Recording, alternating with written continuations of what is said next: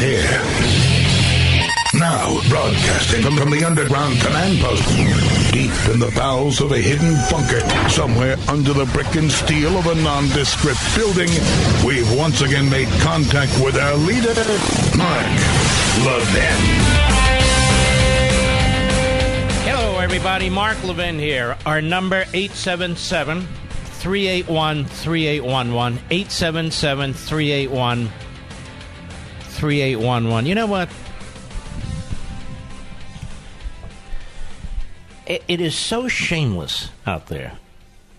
The media are so shameless. The Democrats are so shameless.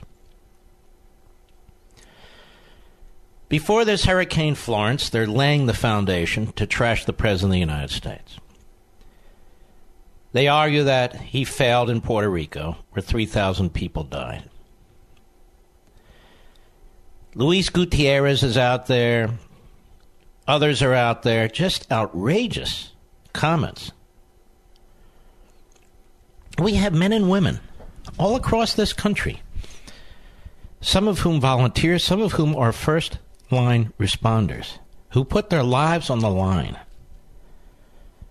to swing into action when there is a disaster, natural or man-made. And you can watch cable TV as I speak, and it's all about Donald Trump. Donald Trump said 3,000 people didn't die. Donald Trump said this. Donald Trump said that.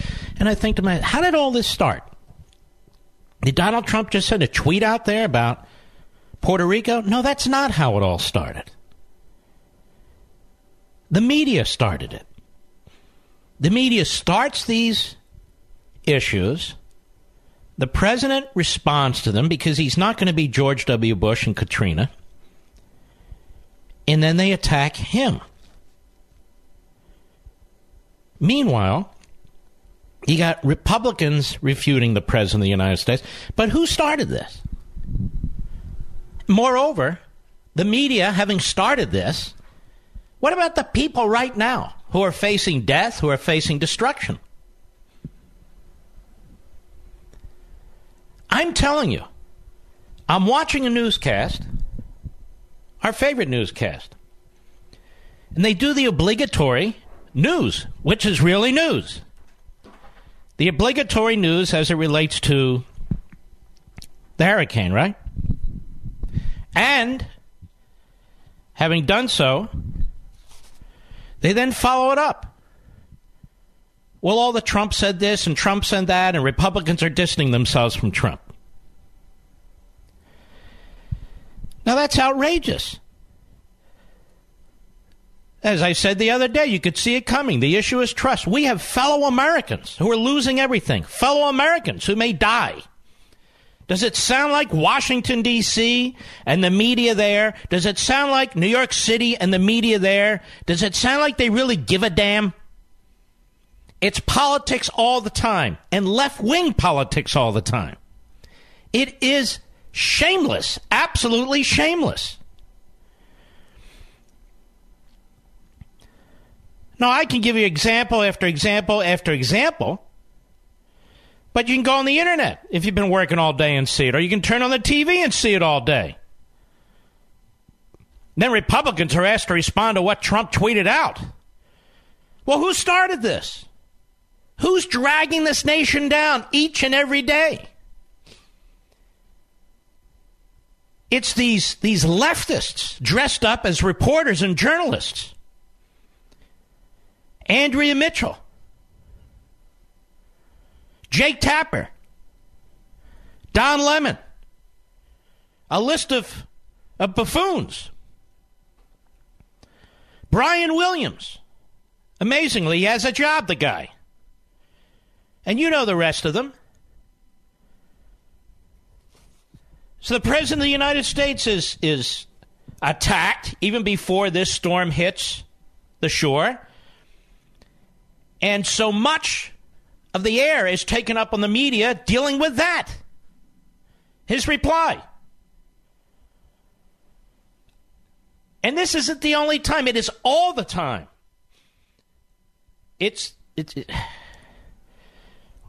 We have been dragged down as a society.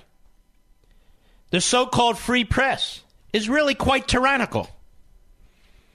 It's ideological. They don't protect the free press. I say this day in and day out. They distort events. They distort events. So I'll give you an example. On CNN today, there's a guy by the name of John Avlon, and he prides himself on being neither a Democrat or a Republican. He's married to this Margaret Hoover on PBS. He used to attack talk radio. He attacks conservatives. He rarely attacks liberals. He's a clown. But I want you to listen to this. Actually listen to this on a news channel. Cable News Network. That's what CNN officially stands for. I want you to listen to this. Cut one, go. But while President Trump has been talking up our preparedness, his policies have been tearing down our defenses to climate change, which is often blamed for extreme weather. In fact, on the very same day Trump was discussing Florence from the Oval Office, his EPA proposed rolling back restrictions on emissions of methane, which is 25 times worse than carbon dioxide when it comes to climate change. And that's just the latest environmental policy targeted by the Trump administration. According to a July study from the New York Times... That's enough. That's enough. At the end of his diatribe, he says Trump's environmental policies... Two Harvard scientists. So bad that according to two Harvard scientists, he says, Trump's environmental policies could lead to an additional 80,000 unnecessary deaths every decade. This is on a news station, a news network. It's not challenged. It's so preposterous. So Trump is responsible for up to 80,000 additional deaths a decade because he doesn't embrace the mysticism of man-made climate change. But Trump is under attack tonight because he was defending himself. I don't care if he defended himself in an awkward way. It's not even the point. We should be rallying as a nation. We should be uniting as a nation. We should be getting behind a president who is dealing with a national disaster, a natural disaster. But that's not what's happening. He's under attack. He's under attack, and it's every damn day for every damn thing. And you don't have to be a Trump supporter to see it. All the time, 24/7. By the so-called media. And they don't even hide it anymore. They don't even hide it anymore. Listen to this one. Luis Gutierrez on the floor of the House today. Cut two, go. From the beginning, the president's focus was on damage control from a political standpoint, not damage control from a human life Now, standpoint. we know that's a lie. We know it's a lie as a matter of fact. Go ahead. Sad truth is that in trying so hard to make sure that the hurricane didn't become Trump's Katrina, we lost far more lives. This was a disaster mismanagement, and that lies at the feet of the president and his he's talking about Puerto Rico. Puerto Rico. We know what happened in Puerto Rico. They got hit by two hurricanes. It is an island. It's difficult to get there. You get there by ship and you can get there by plane. We know that the infrastructure in Puerto Rico is very poor due to very bad economic and political decisions. It's all but bankrupt. Their electrical grid is a disaster and unreliable. Even their sewage system. Decades and decades of political corruption.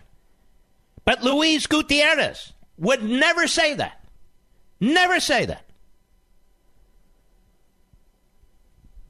It's really a damn shame what's happened to this country, and the media are a big part of it. I'll be right back. Mark Levin.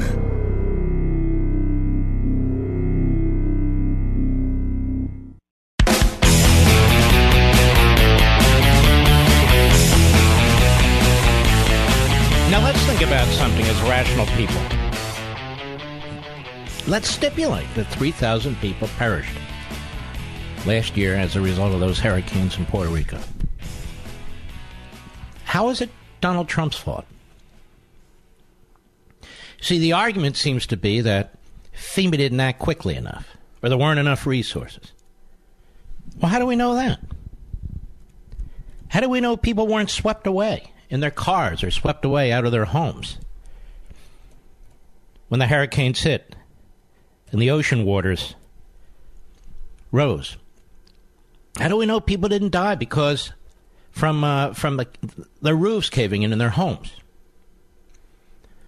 Do we know how many of those people perished as a result of a lack of clothing or water or food or shelter or medical attention? Because that's basically what FEMA does. We have no idea in each case how any of these poor souls perished. There's no study on that I'm aware of. They point to this study, and, well, I mean, the study says it's approximately 3,000. Okay, it's a horrible number. It's a horrible disaster. But I am asking, how is it Donald Trump's fault? Exactly what was it that had to be done that wasn't done? We don't know. We don't have any idea. I seriously doubt the vast majority of those people perished because of a lack of FEMA resources. I suspect most of those people perished early on, when the brunt of those hurricanes slammed into that island. But the media don't help us discern anything. It's a mud fight in the middle of another hurricane. Now, the president didn't trigger this fight.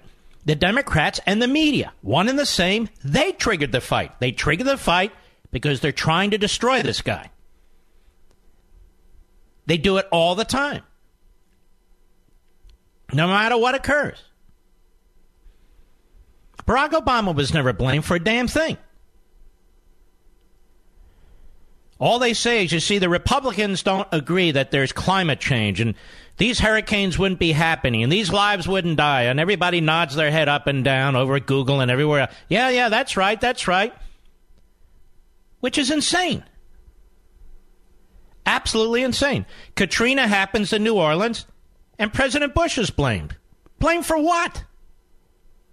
He wasn't managing that city for 30 years, funneling money where money shouldn't have been funneled.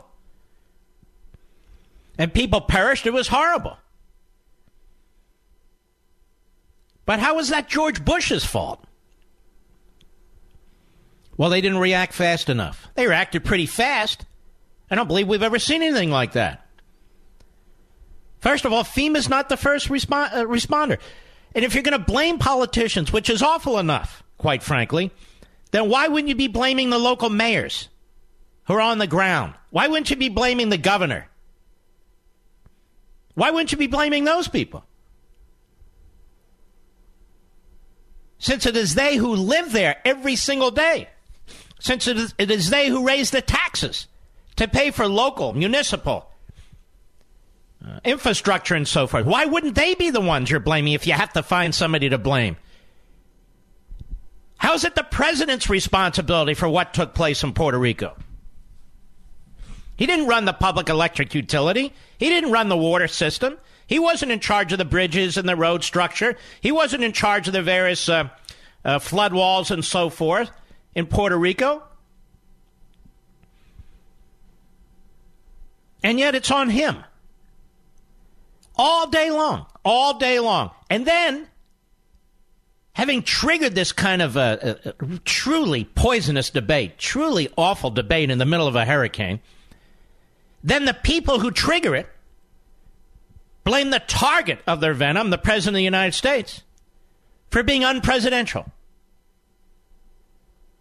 He's supposed to be like George W. Bush, just accept whatever they dish out. But he's not George W. Bush, and he's not going to just accept it. Whether he gets his numbers right or whether he gets his numbers wrong, the fact of the matter is this 3,000 number is very troubling to me. Not only and especially because of all the human beings who perished, but that's not why these politicians are using that number. They want you to believe that Donald Trump was lazy and incompetent, and as a result of that, 3,000 people died in Puerto Rico, Ipso facto, he's a racist because he doesn't care about Puerto Ricans. This is what they're saying today. Which is crazy. And yet we hear it on CNN. We hear it on MSNBC. We read it in the newspapers. And it goes on and on and on, as if it's news, which it's not.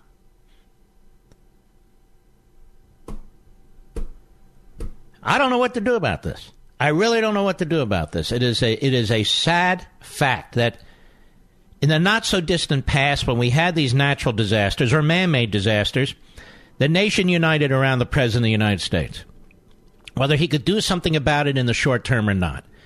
But we have a media that come between the nation, that is the people, and the President. They come between the people and the President and then try to tell us what's taken place and try to assign blame and are ideologically driven. This is why none of them will come on this program, because I expose them day in and day out for who they are and what they do. They see a coming tragedy like this, and their managing editors and their other editors and the reporters, so-called, are all excited. They're getting ready for what?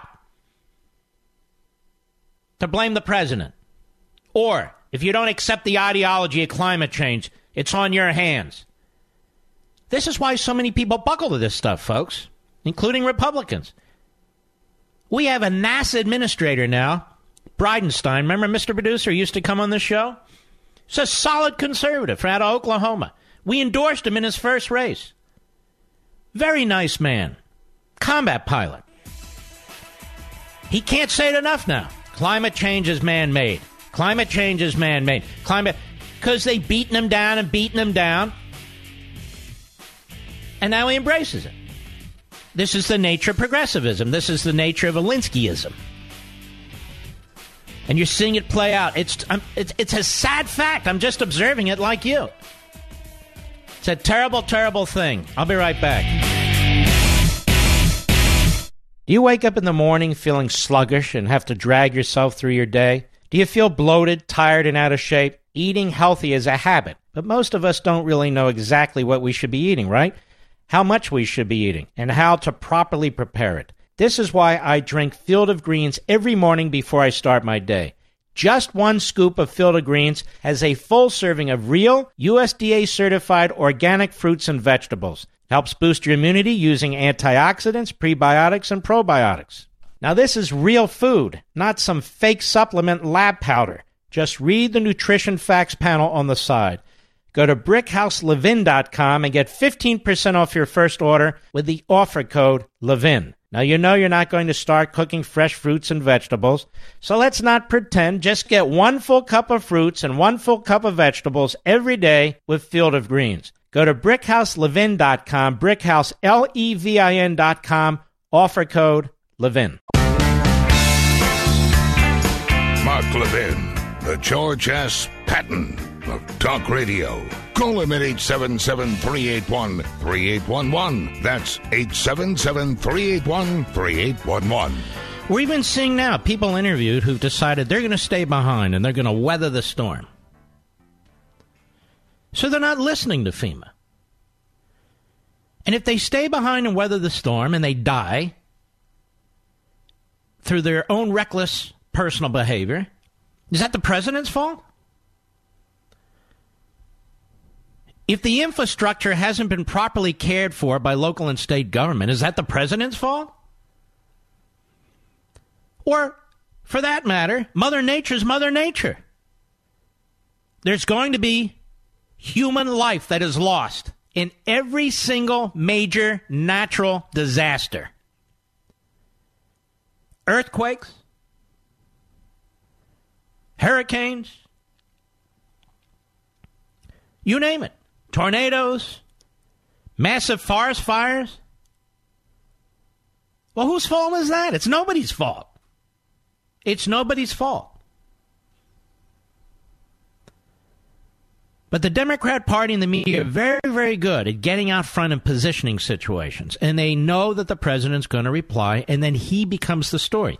It's not his fault that he becomes the story. I hear people, well, maybe he shouldn't reply. If you only reply, okay, fine. But he does reply. He's not George W. Bush. He's not really every past Republican who took it on the chin. He says, no, that's not what happened. So I would ask the media tonight, 3,000 human beings, precious human beings, perished in the natural disasters last summer in Puerto Rico. Can you tell us when and how each one of them perished? We want to know. And what exactly FEMA failed to do to ensure that each and every one of them didn't perish? If you're going to assign that number to the President of the United States because you're morbid, because you're really quite sick, then we need to know more. We need to know a lot more. And this is their game. Every time there's a natural disaster and a Republican's in office, just look at the pattern. They failed to do what they should have done to ensure that there was no lost life. That's not possible for many reasons. And, of course, they have the overarching argument all ready to go, too. You don't agree about climate change. You won't gut the capitalist system and the American economy in order to embrace our ideology. Therefore, it's on you. What do you have to say about that? John Avlon, 80,000 more deaths, up to 80,000 more deaths in the next 10 years because Trump gutted the so-called climate change deal. Think about that. And think about how sick you have to be to actually believe that. How sick do you have to be to actually believe that? Very. Very. There have been natural disasters as long as there's been the planet Earth. The planet Earth was created out of a disaster, a natural disaster. And that's the way nature works with earthquakes and hurricanes and volcanoes and all the rest of it. You have people in Hawaii. They keep building their homes right up against a volcano. More and more development takes place in and across hurricane routes. That's fine, but you have to take some responsibility for it. It's not the president who's responsible for it. He and FEMA, meaning thousands, tens of thousands of people. People in the civil service and volunteers. They do everything they can to try and help people. And it's true, sometimes a better job is done than other times. But usually it's a pretty good job that's done. Again, federal government's not in charge of the electrical grid for Puerto Rico. Do we even know the name of the governor of Puerto Rico when all of this occurred? No, we don't. Meanwhile, the lieutenant governor of Puerto Rico has been on TV today, and he said the president's response was outstanding in so many words. Has that been reported in many places? Of course not. Of course not. So it's politics all day, and the filthiest, sleaziest kind of politics. While American citizens' lives are on the line as they try to position themselves.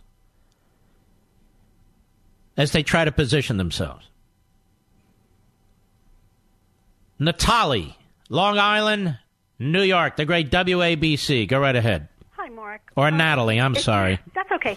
I was calling about the problem that they're saying that he's responsible for so many deaths during that hurricane. But I was under the impression, and I don't think I'm mistaken, that they have a very, very antiquated electrical grid in Puerto Rico. Yes, they do. Yes, and that over years, many years back, we had been sending them money to upgrade and fix and change their grid. Now, yes, we have. Okay, so they didn't do any of that, or they didn't do it efficiently. So when that hurricane hit them, I heard on the news or whatever, all throughout that they had zero power. Now, that's not our fault. And we, as sending FEMA in when we did, I also had heard that we sent them plenty of equipment to help get them, cleared out and whatever needed to be done. But that equipment can't operate without electricity. Well, but there's a whole lot of points here, and you're right on. And if the electrical grid isn't working, that is a problem in the territory of Puerto Rico. And there are plenty of politicians there, and they run for office. They say they're going to fix things, and they don't. But I still get to the fact we're talking about 3,000 people who perished. If they're going to keep throwing that around, wouldn't you like a breakdown? If we're going to really do a statistical thing, which is what the media insists on, wouldn't you want a breakdown on how they perished? Exactly. And I would bet you that some of them perished due to no electricity after being in that. You have elderly people in nursing homes, and in that heat with no air conditioning, they're compromised. They can't endure that. How is that Donald Trump's fault? It enrages me. And I was online at a coffee shop today where young people were online, and one of the workers came out, and there was also a middle-aged woman, and he said, oh, did you hear what he said today? He said nobody died in the hurricane in Puerto Rico. And they're all laughing. And I said, that's not what he said. He did not say that. He said that... But why are we discussing Puerto Rico at all? When the damage that's taking place is in South Carolina, North Carolina, looks like Georgia, and some of the other states and areas. Why are we discussing Puerto Rico? Why? Because the media and the Democrats brought it up, and they wanted to use it as an example of the failures of Donald Trump in the lead-up to this hurricane so they can bash him over the head in the lead-up to the midterm elections. It is predictable, it is obvious, and it is disgusting. Thank you for your call. Let's go to Karen, Asheville, North Carolina, on the Mark Levin app. How are you? Good, Mark. My husband's got to be jealous of you because I was cleaning the attic out one day and I found an old radio. And it's a power driven when we wind it.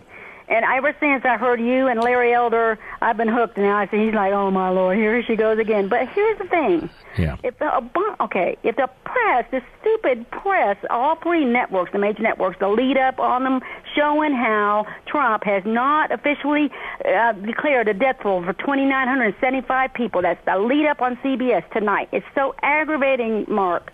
But the thing is, when it all comes down to it, Obama's out there and the media's out there giving credit to Obama for the economy, the job situation, everything's so great. Where's Obama taking credit for the infrastructure failures in the Virgin Islands, Puerto Rico? Where is he taking credit for this?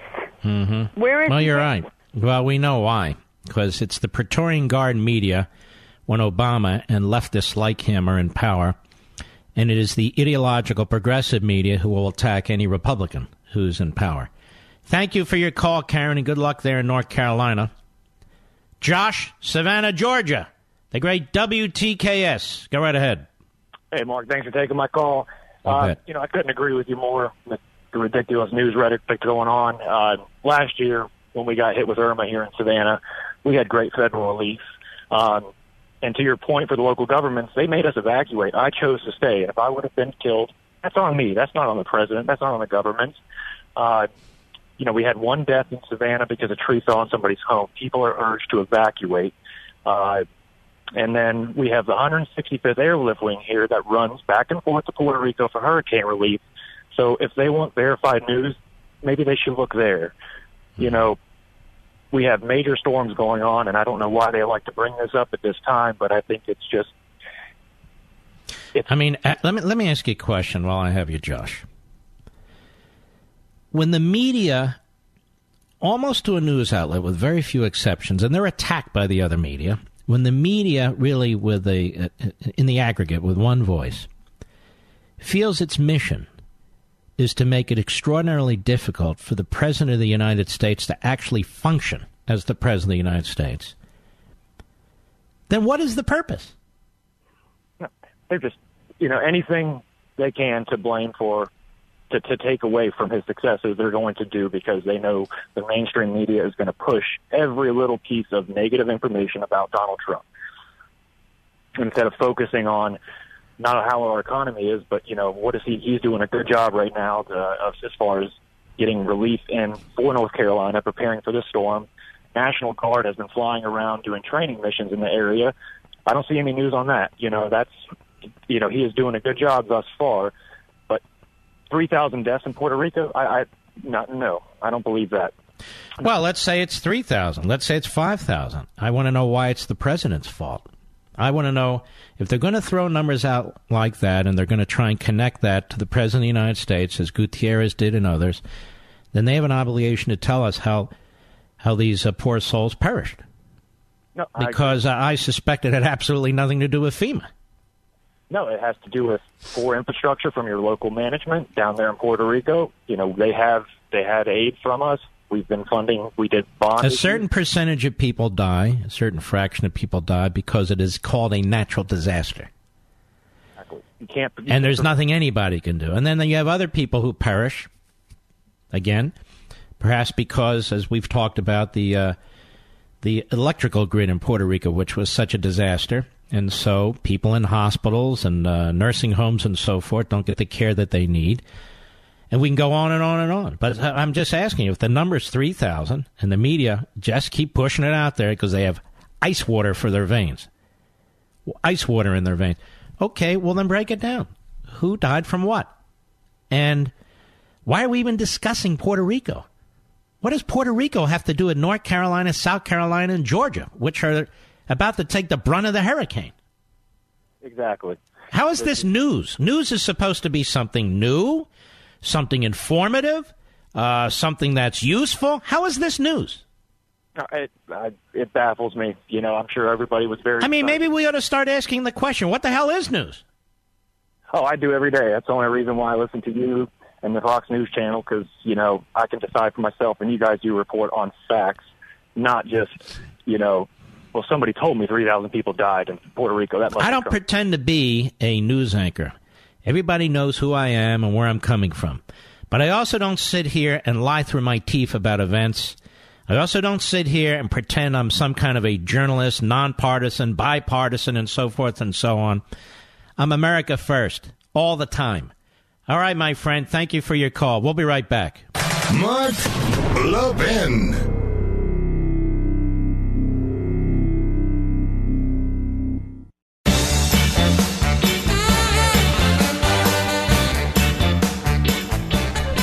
I've had my share of mechanics calling me saying they found something wrong that needs replacing when I've taken my car in for a simple oil change. Those surprise high repair bills are terrible, especially when you're not covered by a manufacturer's warranty and you're paying out of your own pocket to fix them. That's why I recommend, strongly, extended vehicle protection from CarShield. If your car is 5,000 to 150,000 miles, CarShield can save you from paying for high repair bills. Now, replacing your engine or even a simple sensor can cost thousands. So when you're protected by CarShield, you can have your favorite mechanic or dealership fix your car. It's your choice. And CarShield also provides 24/7 roadside assistance and a rental car for free while yours is being fixed. So get covered by the ultimate in extended vehicle protection. Get CarShield. Call 800-CAR-6100, 800-CAR-6100, and mention code Levin, or visit carshield.com, that's carshield.com, and use code Levin, Levin, and either way you'll save 10%. That's carshield.com or 800-CAR-6100, and use code Levin to save 10%. A deductible may apply. All right, Mr. Producer, my computer screen shut off, which is pretty much par for the course. Who shall I take? Who do you recommend? The great WMAL, Stephen Maryland. Go. Hi, I'm visually impaired, so I get my news from you and other conservative people I listen to. And earlier today, I heard a government study that had data that showed the 36 worst hurricanes from 1930 to present went from an average of 3.2 in the 1930s down to now it's an average of a 2.4. So the strength of the hurricanes are actually going down. 3.2 to 2.4 is a 25% decrease in the strength over that time. Sir, did you hear this from Don Lemon on CNN? No, I did not. Did you hear it from Jake Tapper on CNN? No, sir. Did you hear it from Wolf Blitzer on CNN? No, sir. Did you hear it from Chris Cuomo on CNN? No, sir. Did you hear it from the Morning Schmo and Mrs. Schmo on MSLSD? No. How about Rachel Madcow? Did you hear it from her? No, I did not. How about Chris, I'll have another drink, Matthews? No. So in other words, sir, you didn't hear it on the crap cable network or on MSLSD, either of them? No. I wonder why. Well, because it defeats their narrative. Yes, it does. I wonder if John Avalon, who's a complete moron, I wonder if he's aware of your study. He probably is, but he doesn't care. All right, my friend, thank you for your call, Mr. Producer. XM Satellite Andrew in the state of Illinois, the land of Lincoln and Little Dick Durbin. Go right ahead. Hey, Mark, how you doing? I just wanted to say hey to from all my trucker buddies.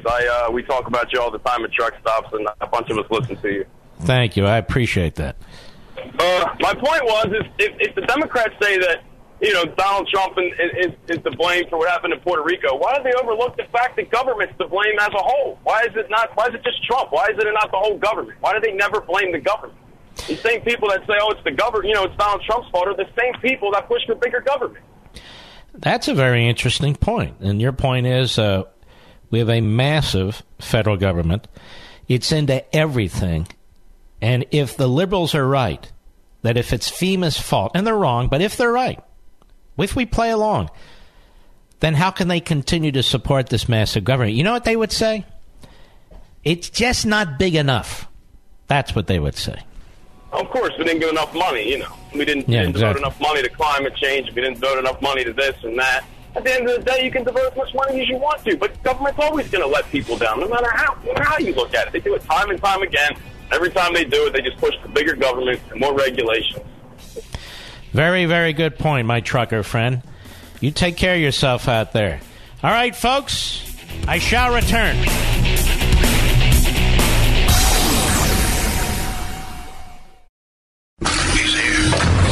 He's here. Now, broadcasting from the underground command post, deep in the bowels of a hidden bunker, somewhere under the brick and steel of a nondescript building, we've once again made contact with our leader, Mark Levin. Hello, everybody. Mark Levin here. Our number, 877-381-3811, 877-381-3811. Well, now we have another quote-unquote controversy involving Brett Kavanaugh. And you notice how all the Bushies who supported Brett Kavanaugh are basically hiding under their blankets now. This is what they do. This is what they do. Brett Kavanaugh served President George W. Bush. In his position at the White House, they would have done a security check of his background, which takes at least 6 months, where the FBI goes through everything. They want to know what elementary school you attended, what middle school you attended, what high school you attended. They want to know about your college. They want to know, where you lived, how you lived, names of neighbors, names of landlords, names of professors, names of fellow students. And it goes on. It's a very expensive and arduous process. But in order to serve a president of the United States as his, in essence, secretary, where so many things go through you and you organize so much of the president's day, you also receive classified information. So you have to have that kind of clearance. And so Kavanaugh did. Kavanaugh would later become, as you know, a circuit court judge in Washington, D.C. Now, in order to become a federal judge, the same thing happens. A very broad and deep security background check is done, because the President of the United States wants to know who's nominating him, and Congress, the Senate in particular, wants to know who is this guy or gal. We don't want to reprobate, like so many of the senators themselves. Then when you're nominated for the United States Supreme Court, as Kavanaugh has been, it happens again. There's this heavy-duty vetting process. So it's happened at least 3 times to this man. At least 3 times. And they found nothing. And yet we get this today. I shall read from something called Law and Crime, a decent website. Some important questions about Dianne Feinstein's referral of Brett Kavanaugh letter to the FBI. And you're probably, what is that all about? Matt Nahum writing. Well, the Brett Kavanaugh news cycle has ramped up again, and it's being reported that Senator Dianne Feinstein has forwarded a letter she received to the FBI about, quote, possible sexual misconduct, unquote. And by the way, this is where the Democrats always go. Like they did with Clarence Thomas and they do with others. This is where they always go. And yet, look around at all the perpetrators. Working for the media.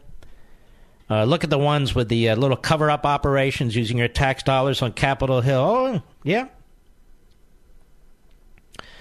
Possible sexual misconduct between Kavanaugh and a woman back in high school. In high school. This raises a few obvious questions, especially about the timing of it all.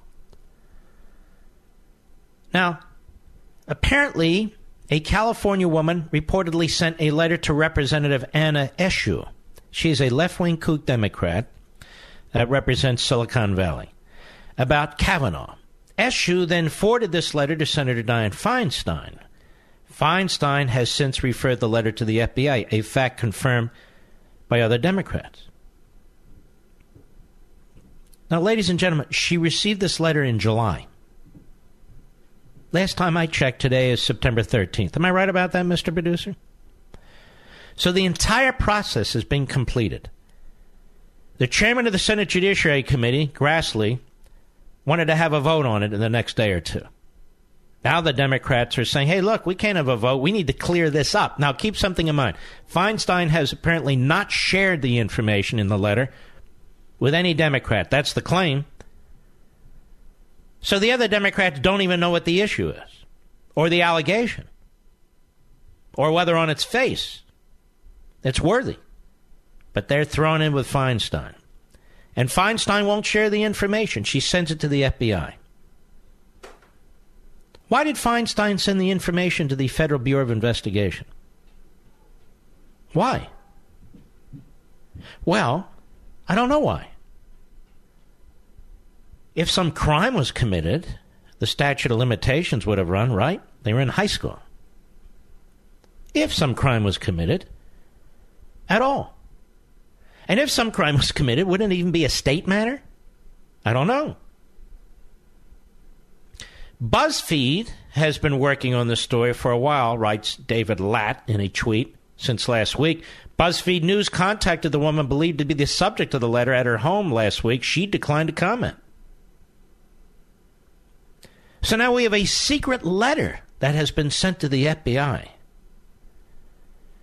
And BuzzFeed believe they've identified the woman's lawyer as Deborah Katz. The lawyer believed to be representing the woman was seen leaving Capitol Hill Wednesday. Shortly after the Intercept story, another site, dropped and just as Judiciary Committee Democrats were huddling in the Senate lobby. The lawyer, Deborah Katz, has not confirmed that she's representing the woman. She also declined to comment Wednesday, saying there's nothing to say. So again, bear in mind that this news dropped after the Senate Judiciary Committee in a series of party line votes rejected Democrats' efforts on Thursday to subpoena documents and testimony into Judge Kavanaugh's years as a top White House aide under President George W. Bush. So first you have Cory Booker violating the Senate rules and revealing confidential documents multiple times.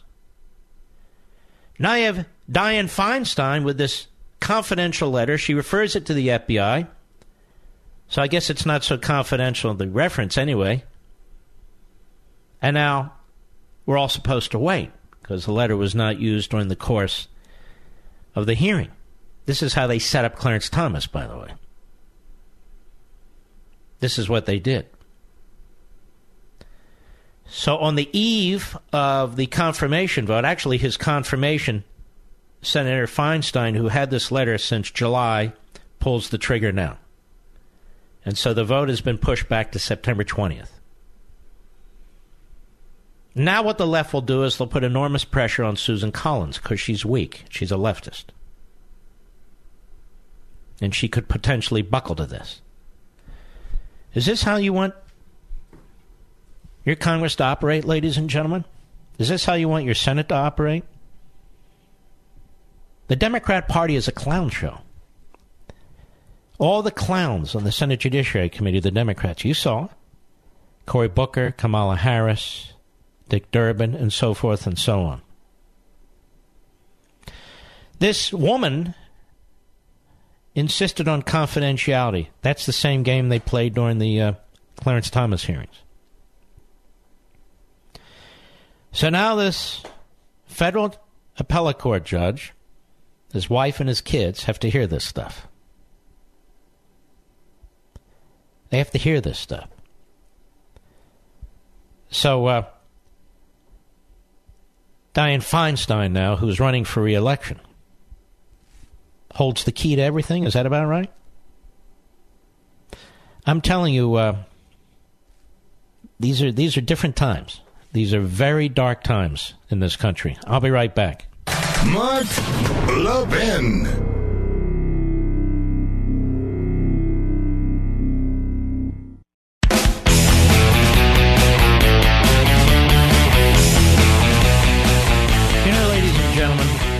With all this talk about impeaching the President of the United States with no constitutional basis whatsoever, why isn't there ever any discussion, except behind this microphone, about expelling members of Congress? We have Cory Booker, who knowingly and repeatedly violated the rules of the United States Senate, the punishment of which can lead to everything up to expulsion. Why isn't that on the table? We now have Dianne Feinstein, who's pulled a stunt, sends a letter to the FBI. The FBI has nothing to do with it. Nothing to do with it. In order to draw great attention to what she's done. And then she repeats it, it's confidential. A letter she's had since July. And how does a nominee even defend him or herself? How does a nominee even respond to such things? So why isn't the issue of expulsion relevant to Dianne Feinstein now, who has sought to completely eviscerate the confirmation process? I mean, how much more of this should the American people take? Understand, this is your country. It's your Supreme Court. These people work for you. These politicians on Capitol Hill who pull these stunts and play these games, they're undermining you. They're undermining your representation. They're undermining your Constitution. And I think we've all about had enough of it. But it's always the Democrats. I don't remember any Republicans pulling the sexual assault, sexual molestation card. Do you? Which one? Did they pull it on Ruth Bader Ginsburg? They wouldn't dare. On Sotomayor, they wouldn't dare. On Kagan, they wouldn't dare. On Breyer, they wouldn't dare. Clarence Thomas was at the Federalist Society last week. And listen to this. This is from C-SPAN. Cut 10, go. But you just think about it. How many people can you use in leadership positions today? The word that I used about Greg. Honorable.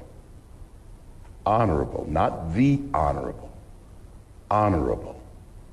If we could use that word about more people who are in public light, people who actually ask the questions at confirmation hearings instead of Spartacus, we use...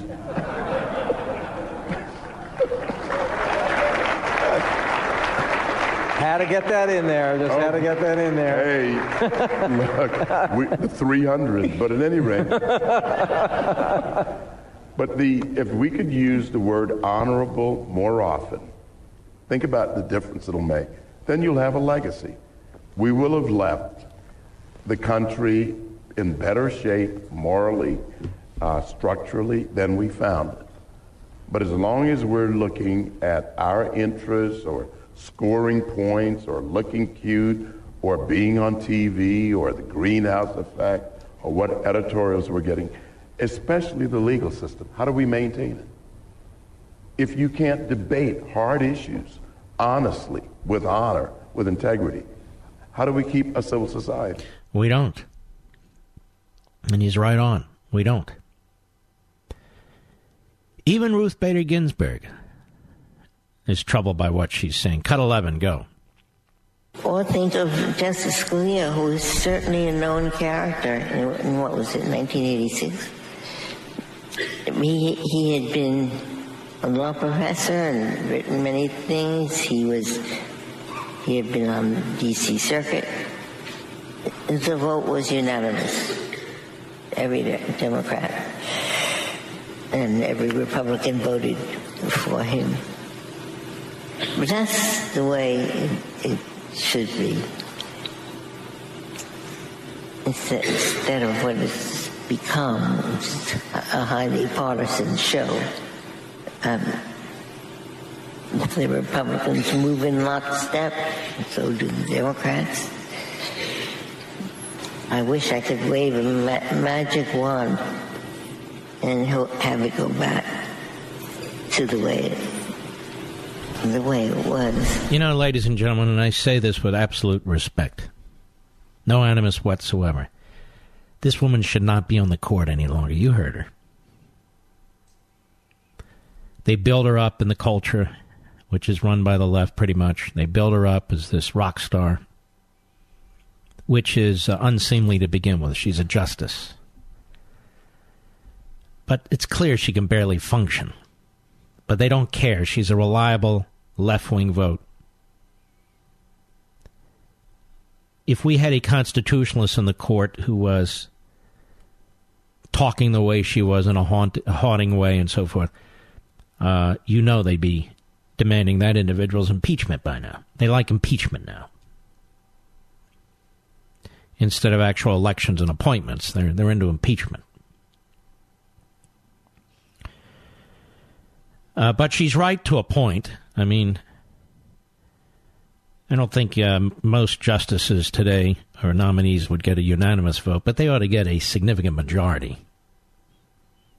They should get a significant majority, but here we go through this really detestable game that the Democrats play when it comes to the Supreme Court.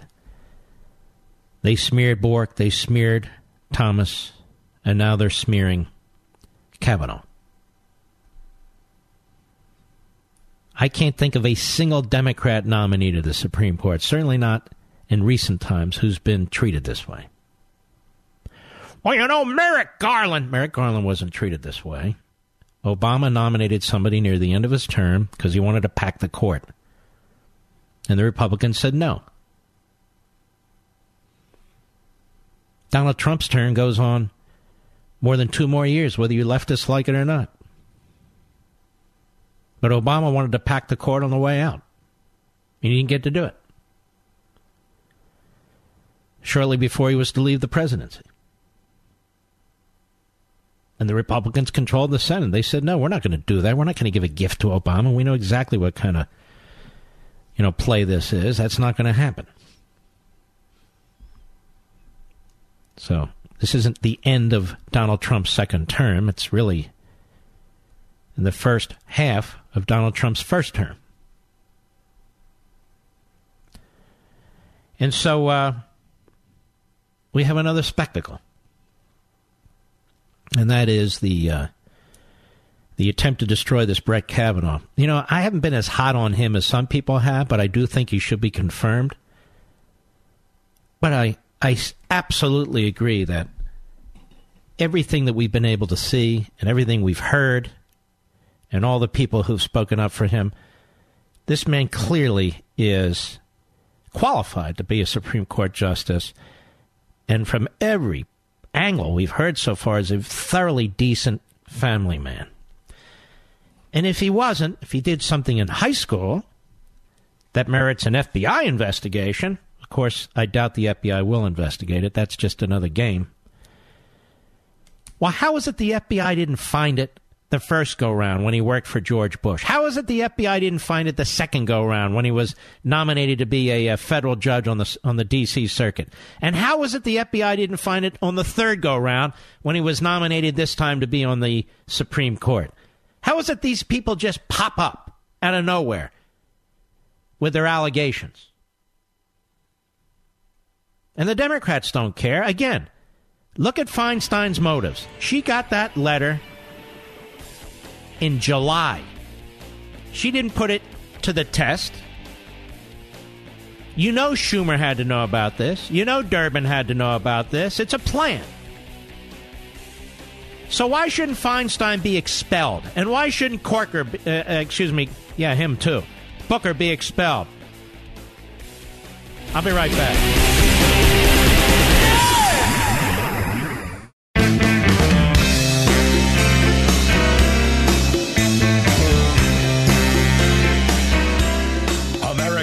Most powerful conservative voice. The Mark Levin Show. Dial in now. 877-381-3811. Well, ladies and gentlemen, ABC News is reporting that Paul Manafort and special counsel Mueller have reached a tentative plea agreement. Former Trump campaign chairman Paul Manafort has tentatively agreed to a plea deal with special counsel Robert Mueller that will head off his upcoming trial in Washington, D.C. The deal is expected to be announced in court Friday, but it remains unclear whether Manafort has agreed to cooperate with prosecutors or is simply conceding to a guilty plea, which would allow him to avoid the stress and expense of a trial, according to three sources with knowledge of discussions.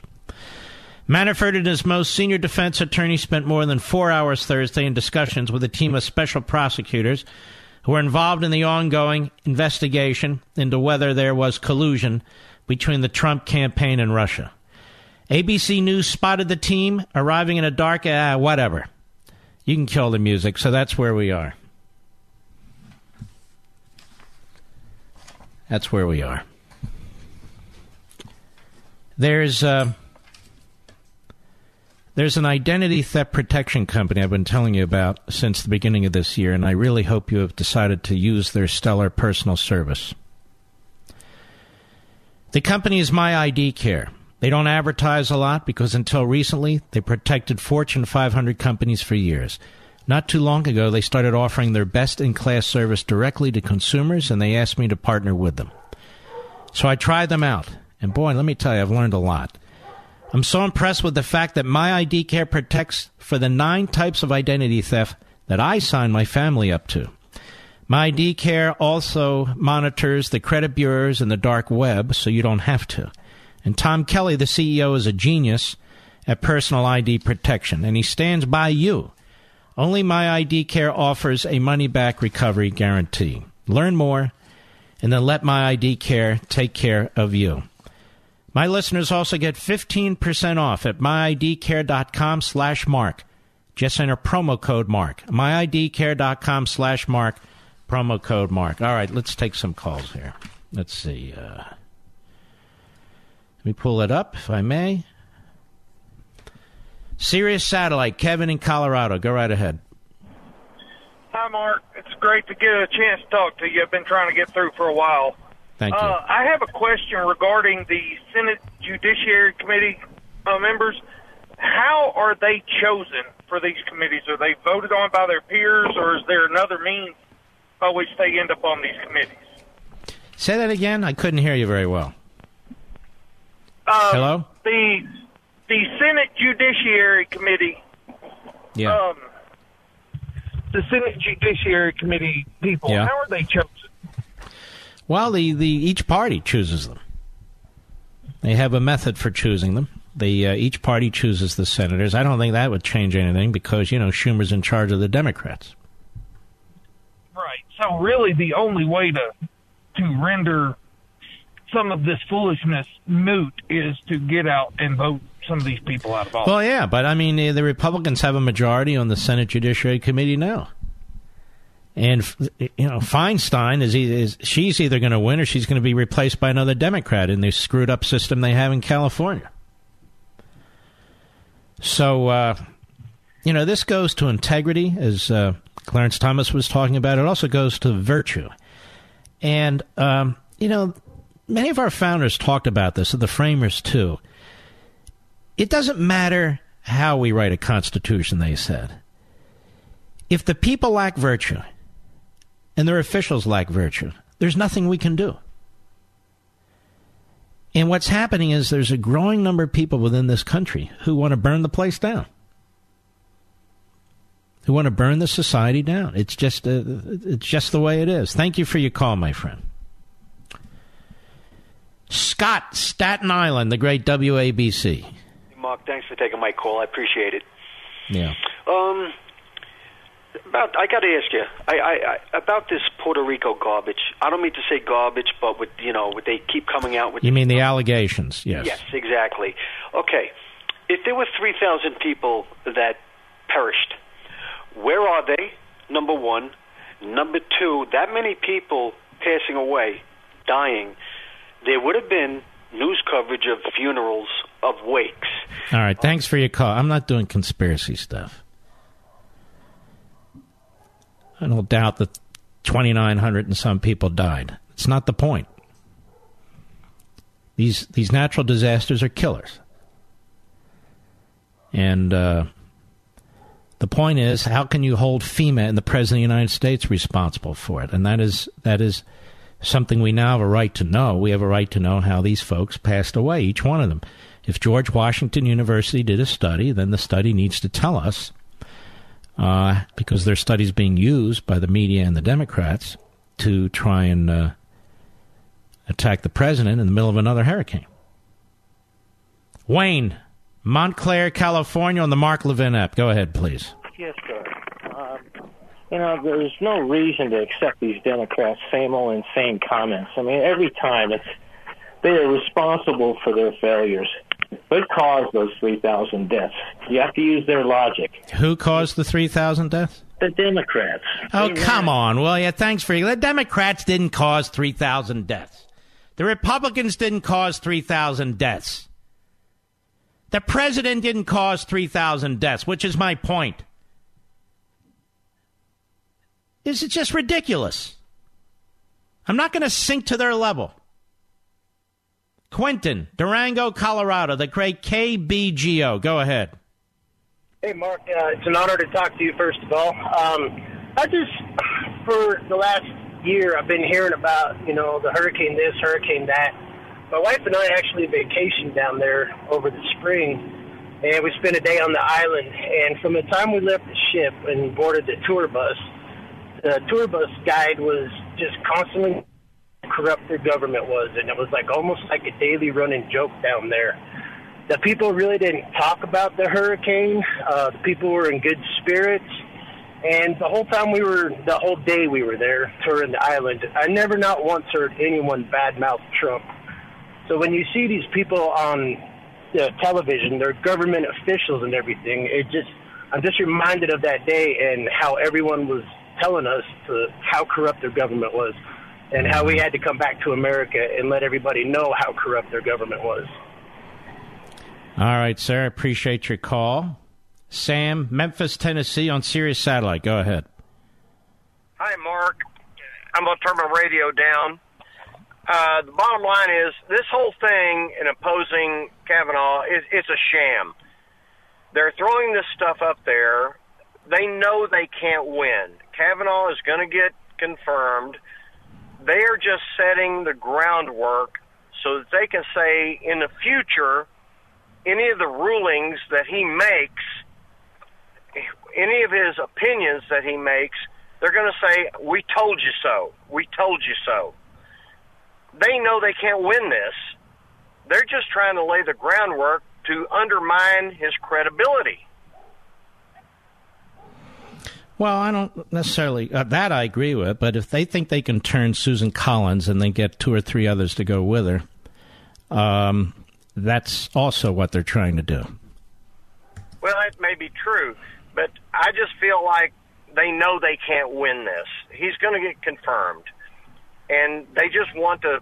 No, I understand what you said. You don't need to repeat it. I understand your point. But I'm also telling you that they are working hard on Susan Collins, and they're hoping she'll buckle. But your point is not wrong. All right, thank you for your call. Dave, Sacramento, California, XM Satellite. Go ahead.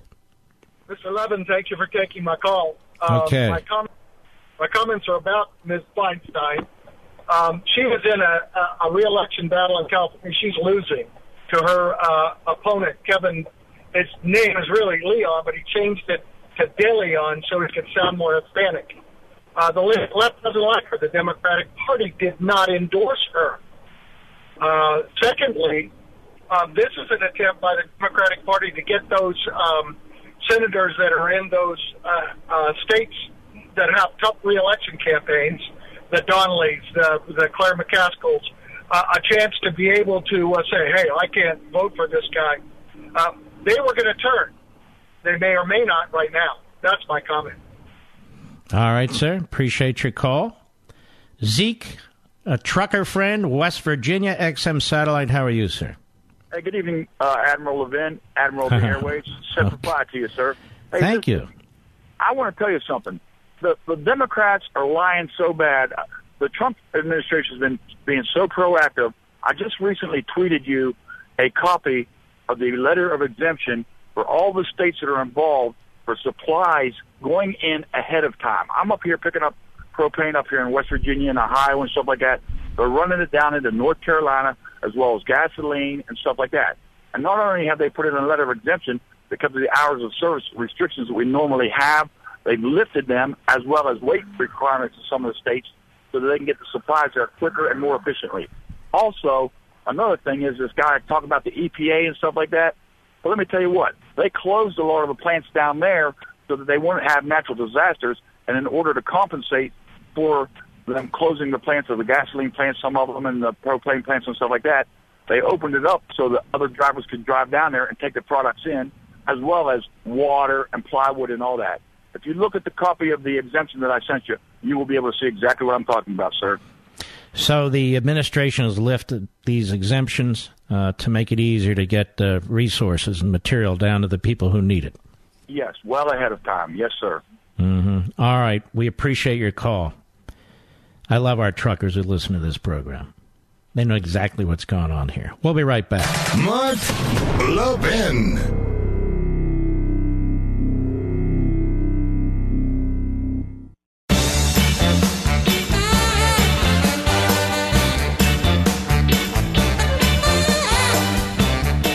Emergencies strike. Recently, we've seen a couple of hurricanes, some flooding, and numerous wildfires. Disasters for many. Widespread disasters can strike, too. Earthquakes, solar flares, cyber attacks can knock out electric power for millions for weeks, maybe months. Now, when there's no power, refrigeration fails, stores close, then what? You need a plan to make sure there's food in your home stocked away for an emergency. I use my Patriot Supply for my food storage, and you should too. Each person in your household should have at least a 2-week emergency food supply from My Patriot Supply. This week, they're offering a special price of only $75 for a food kit that contains 92 servings of breakfasts, lunches, and dinners. Call 800-294-2325 or go to my special website, preparewithmark.com. The food lasts up to 25 years in storage. Only $75. That includes a rugged tote. Order now, 800-294-2325 or preparewithmark.com, 800-294-2325 or preparewithmark.com. Keith, San Francisco, KSFO, go ahead. Mark, I want to tell you I am appalled and disgusted by what Dianne Feinstein is doing. It's the same thing that Senator Howard Metzenbaum did to Clarence Thomas, and I have a personal history. When I was young, liberal, and utopian, before I read your books, I was on the staff of Senator Howard Metzenbaum. And I left Senator Metzenbaum's staff to get back to school, go on with other things in my life, and over the years I gradually woke up to the failures of liberalism. But as you know, it was Senator Howard Metzenbaum who came up with this, with Anita Hill, this absolute smear campaign that they use at the last minute. And that's what they're doing again now with this anonymous letter. And Dianne Feinstein, the great feminist, knows exactly what she's doing with this. Mm-hmm. Mm-hmm. Yes, she does. 84 years old, trying to hold on to power. It's unbelievable. Well, I got to tell you, I'm not drawing attention to myself, but I wrote a book that's now out of print, so I stand to gain nothing from this. I wrote a book about the turning points in which I left the left, and one of them was a chapter called The Fall and Rise of Clarence Thomas. And my book, I won't even name the book. I don't need to, because again, you can name the book. That's fine. Okay, it was called Leaving the Left, Moments in the News That Made Me Ashamed to Be a Liberal. Mm-hmm. And one of those moments, Mark, was when so-called the hustlers, known as civil rights leaders, came out and actually said, we can't have Clarence Thomas on the court because he doesn't think like a black man. Mm-hmm. And I said to myself, I became a liberal because I didn't think we asked how black people think. Mm-hmm. I thought we believed in Martin Luther King. So here's a funny little angle on this. Ginny Thomas, the wife of Clarence Thomas, was in a bookstore, I believe, with Clarence. She saw this book, and she picked it up called Leaving the Left. She saw there was a chapter on Clarence Thomas. She invited me to come and bring my 8-year-old son to the Supreme Court anytime I wanted to meet the Associate Justice to Clarence Thomas, and we did. I haven't been in touch with Clarence Thomas since then, and I have great respect for him. But what Dianne Feinstein is doing is absolutely appalling. All right, my friend, I appreciate it. Let's go to Chris, Farmersville, Illinois, the great WTRH. Go. Hey, good morning. Oh, good morning, joking. Good evening for you, Mark. Yes, sir. I want to bring out this whole climate change fallacy. All right, you and I know, and if half the United States doesn't know where the world, then they have their head buried in the sand. The Earth has been going through climate change since it was formed and created. Long after we're gone, it's going to go through climate change again until the sun turns into a dwarf star and basically envelops the whole Earth. There's a doctor, and his name is Roy Spence. Yeah, of course, I know who he is. Okay. Why are all these people on the left?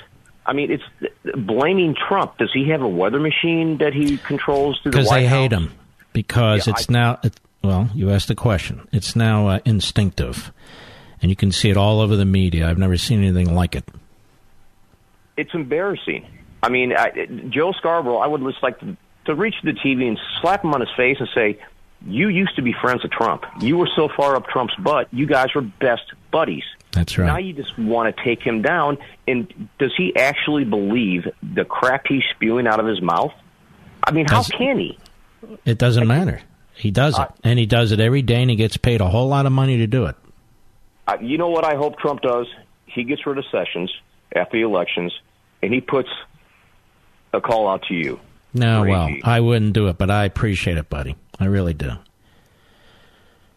Let us go to Sherry in Flippin, Arkansas. Is that an actual town? It is. Okay. Home of Ranger boats. Mm-hmm. Okay. My question is about the Supreme Court in Article 3, where it says that the justices shall only serve during times of good behavior. So what is the procedure or protocol, and who decides what good behavior is? Okay, well, you know, they tried to impeach a justice, Salmon Chase.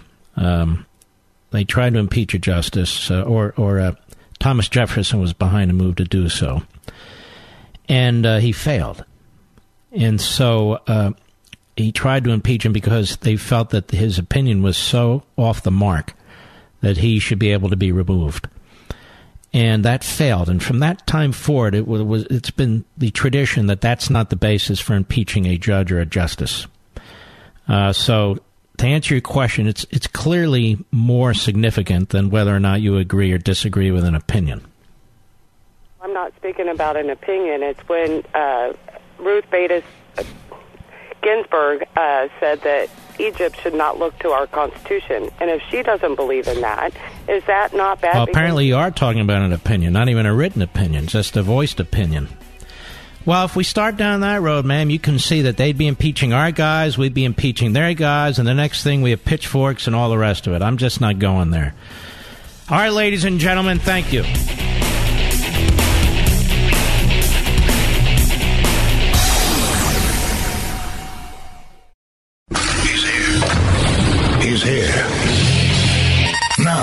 Broadcasting from the underground command post, deep in the bowels of a hidden bunker, somewhere under the brick and steel of a nondescript building, we've once again made contact with our leader, Mark Levin. All right, welcome back to the Mark Levin Show. Being rich are kind of like trying to figure out what to tell you. You know, Mark tries to never leave his show ever. He especially doesn't leave in the middle of the show. So we'll get you some more details as they come in. But I am out of the bullpen. Your handy-dandy fill-in host, Dan Bongino.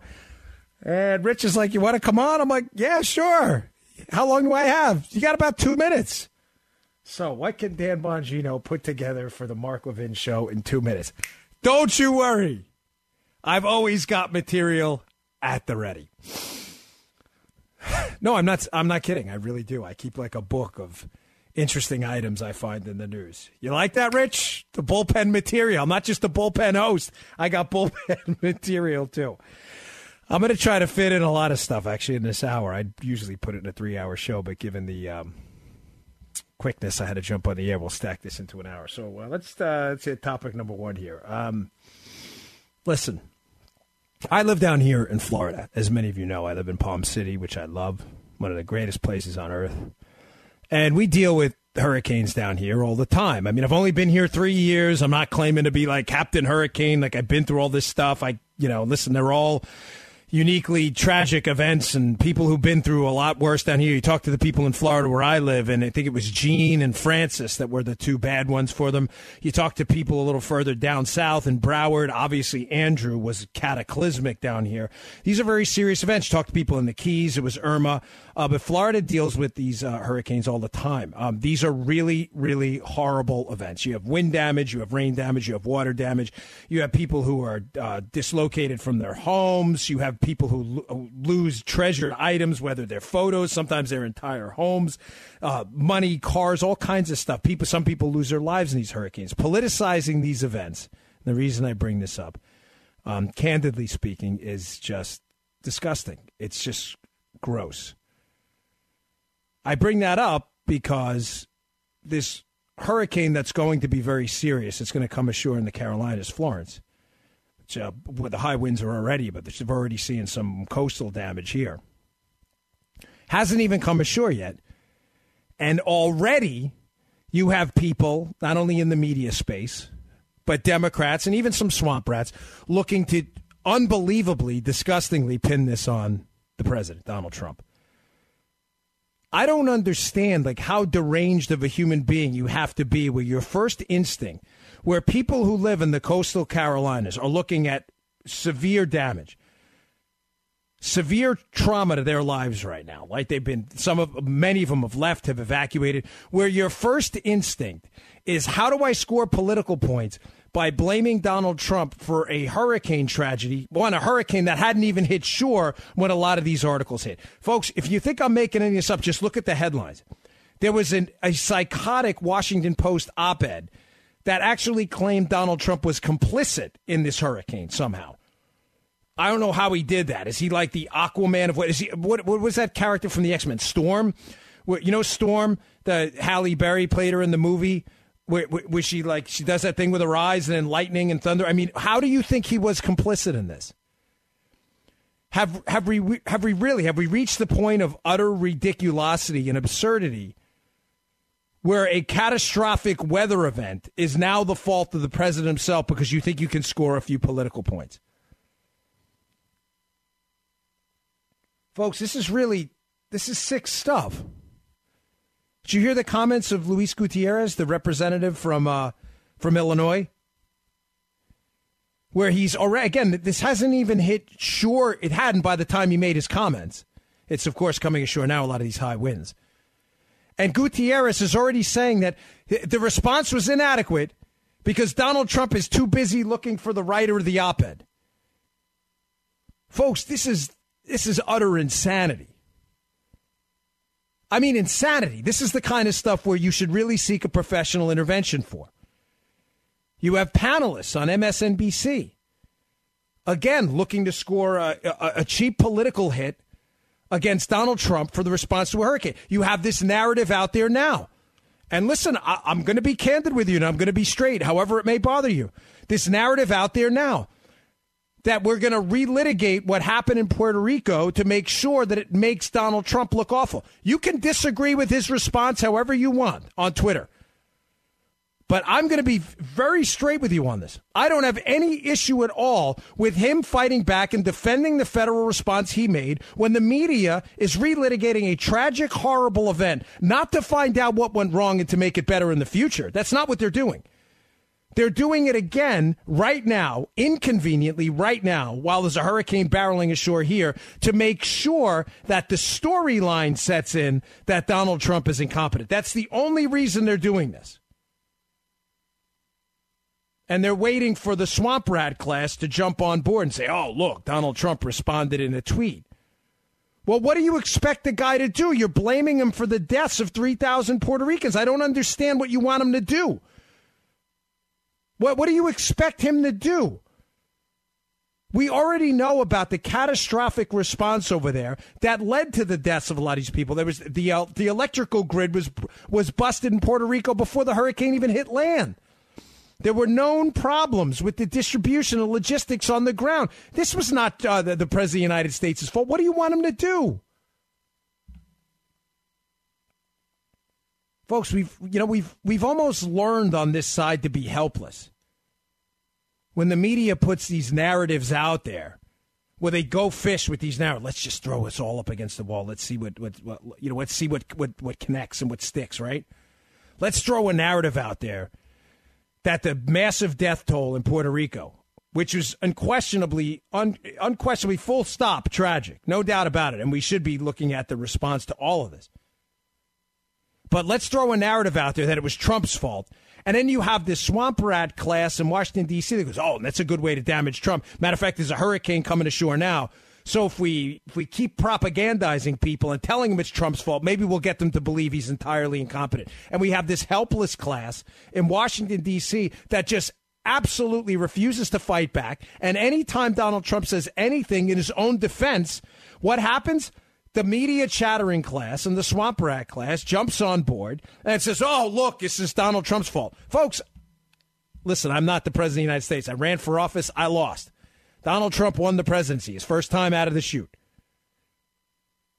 But I don't know where you're getting the idea that you're going to disingenuously blame him for a human tragedy, no doubt. But you're going to blame him and he's just going to sit back and take it because you said so. I'm not really sure where you got that idea. But there's no historical evidence, given Donald Trump's known penchant for being a brawler, that he was going to allow you to get away with that. And what they do is, and I'm going to give you a little warning sign in a minute on this. What they do is, you'll see the warnings building on social media. A Washington Post will write an op-ed. A couple of liberal goofs will retweet it on Twitter. Rob, they'll be, oh, this is outrage. But this is the first time I have ever seen a preemptive outrage campaign, where I've seen an outrage campaign about a response to a hurricane that didn't even reach the shore yet.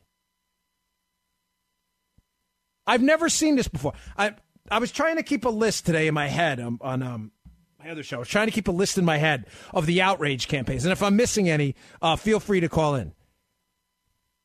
We had the outrage campaign over the travel ban. We had the outrage campaign over North Korea, the outrage campaign over Helsinki, the outrage campaign over the childhood separations that had actually happened under the Obama administration. It started there.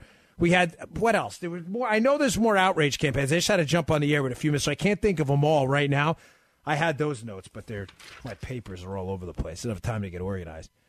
But this is the first preemptive outrage campaign I've heard against the Trump team, where the hurricane has not even reached the shore yet, and they were already destroying Donald Trump and his response to it. This is sadly, this disgustingly where our politics are right now. You want to talk about a divided country? Where we can't even agree that when American citizens are in the path of a deadly storm, that we should probably all collectively get together and say, hey, how can we help? No, that's not what the other side says. They say, how can we pin this on Donald Trump to score a few cheap political points? I mean, are we serious? This is the best we can do. This is the best we've got. Folks, my father up in New York, when he's not there anymore. He's in Carolina now, North Carolina, actually. He's in Cary, though, which is inland a bit. But my father was up in New York dealing with Superstorm Sandy, I want to be precise. Barack Obama was in office. Ladies and gentlemen, for those of you who lived through it, I did not. I was in Maryland at the time. That was a disaster. People couldn't get gas. My father's mother-in-law, my father remarried. They needed oxygen. Were having a tough time finding it. They couldn't find a hotel room. They were having a tough time fueling up any of their emergency vehicles. He had worked at the buildings department at the time. Folks, Superstorm Sandy was a real disaster. It was a disaster that impacted hundreds of thousands, if not millions of people. And still done. By the way, the reconstruction effort from that is not completely done. Believe me when I tell you the response to that was not seamless. But was the first instinct by the mainstream media to blame Barack Obama? No, it was to cover for Barack Obama. And listen, I'm not suggesting we should have blamed Obama. I'm just telling you that the instinct now to blame Donald Trump for a storm that by the time they were doing it hadn't even hit land yet is really a new low in a series of new lows, and the breaking through the floor of new lows that I thought we had hit the bedrock of lowness. We apparently haven't. We're broken through bedrock. We're now headed towards new lows towards the center of the earth. All right, I'm going to take a break. I'm Dan Bongino in for Mark Levin. Mark Levin.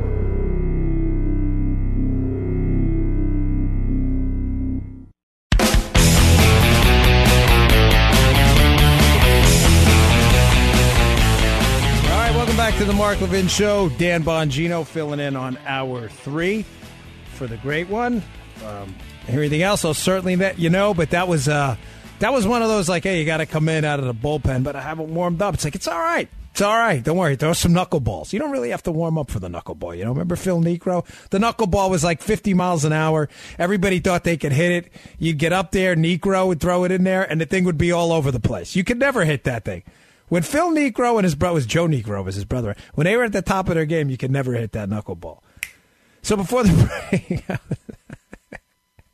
sorry, folks, you get like 10 seconds to fill in. You know, you got to, sometimes what do you call it in the industry? Filler, Rich? You got to like put together your thoughts a little bit. So you learn how to do that kind of stuff. All right. Let me take a call. What'd you say, Gloria? Let's go to Gloria. Gloria, what do you got for us? You're on with Dan Bongino. Oh, hi. Hi, Mr. Regino.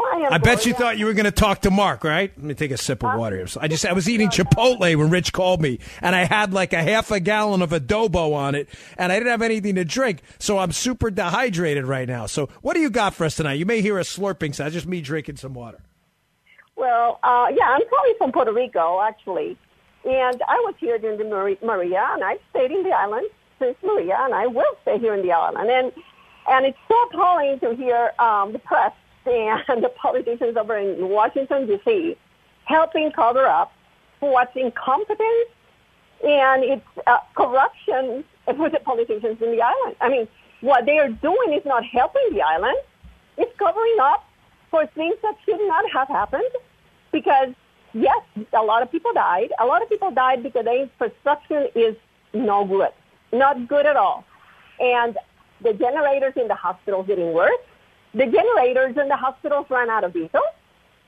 Their generators in other institutions did the same. So that's what a lot of the people died. It was actually people in hospitals.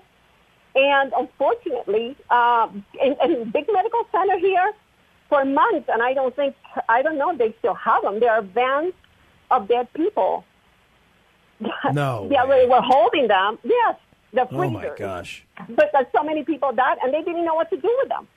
Gloria, let me ask you something. Given that you have direct on-the-ground experience over there. I've been covering this for the last couple of days, the logistical failures in Puerto Rico because of, listen, and I mean this, Gloria, I'm not looking in any way to pin the blame on this, but I am looking for answers because if we as a human race are going to continue to learn from our mistakes, we want to find out what went wrong. And if you just do a basic Google search of the logistics problems afterwards, after Maria left the island, I was hearing stories, and these stories are out there by credible news outlets. This is not, some crazy, site here. These are real legitimate news outlets that reported on things like cases of water left on the runway to rot, food supplies that were being hoarded and stolen, some that were being left in warehouses, power companies, and some other companies that had hoarded basically rescue equipment. I mean, is this the kind of story that was getting out on the ground over there, or was the story, let's just blame Donald Trump? No. This is that's exactly what happened. And as a matter of fact, about 3 weeks ago, they found containers hidden within the mountains full of supplies that were sent to Puerto Rico. Oh my God! For the Puerto Ricans that never got to anybody because they were stolen. Yeah, I mean, Gloria, and nobody's questioning that the response was inadequate. And again, I'm really not looking to make any kind of a political beef, unlike they're trying to make with Donald Trump. But if someone at the local level who was responsible for getting this stuff out there hoarded the supplies, didn't in fact distribute them, then these people need to be held accountable. We need to know what happened for the future. And I just wanted to be sure that your account on the ground corresponds with that. And it appears it does. So, Gloria, thanks for the call. I appreciate it. And again, folks, like I said before we went to the break here, what's really sad about this new era of politics, and I'm not being hyperbolic here. I'm not trying to, let's go back to the halcyon days, when politics was so nice and kind and friendly. I mean, we have the Aaron Burr story, so I don't want to be dramatic. But I'm only 43, and in my short 43 years on the planet, of which about 39 of them I've been there to have conscious memory of, I have never ever seen anything like this ever. Where again, a storm hasn't even hit land yet, and we're preemptively blaming the sitting president of the United States for a response that hasn't happened. Here's a quick list of the things Donald Trump's been accused of. I put this together for a prior piece I was working on. This is a short list of it. And you can add to this failures to a hurricane response that hasn't even hit yet. He's been accused of treason, conspiracy, mob ties. I'm not making this up, by the way. I'm not even talking about the freak shows. I'm talking about mainstream outlets that have talked about this.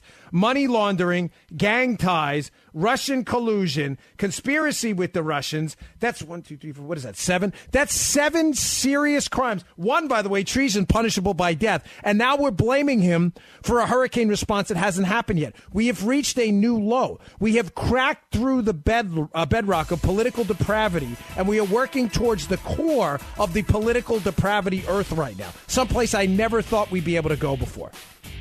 This is crazy. The RNC put out that Crazy Town ad. We are living in Crazy Town right now. This is just absolutely insane. All right, folks, I'm Dan Bongino, at the Bongino on Twitter, in for Mark Levin. We'll be back on the other side of this break.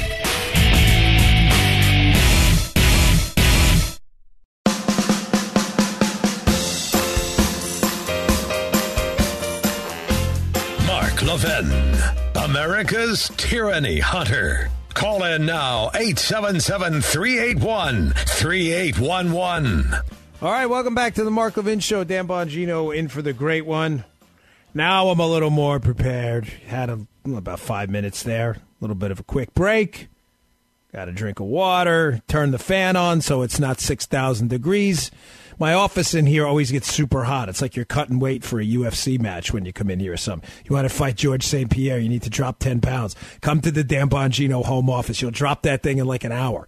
So turn the fan on. I'm all good. All right, I want to switch gears a little bit. I opened up talking about the sad use of politics now in hurricane response. I mean, it's just disgusting, filthy, horrible, disturbing, but epidemic of every single thing that's wrong with Washington, D.C. I can assure you, the people down there right now in the Carolinas who have had to evacuate their homes, some may come back, many may come back to significant, in some cases, catastrophic damage to their homes.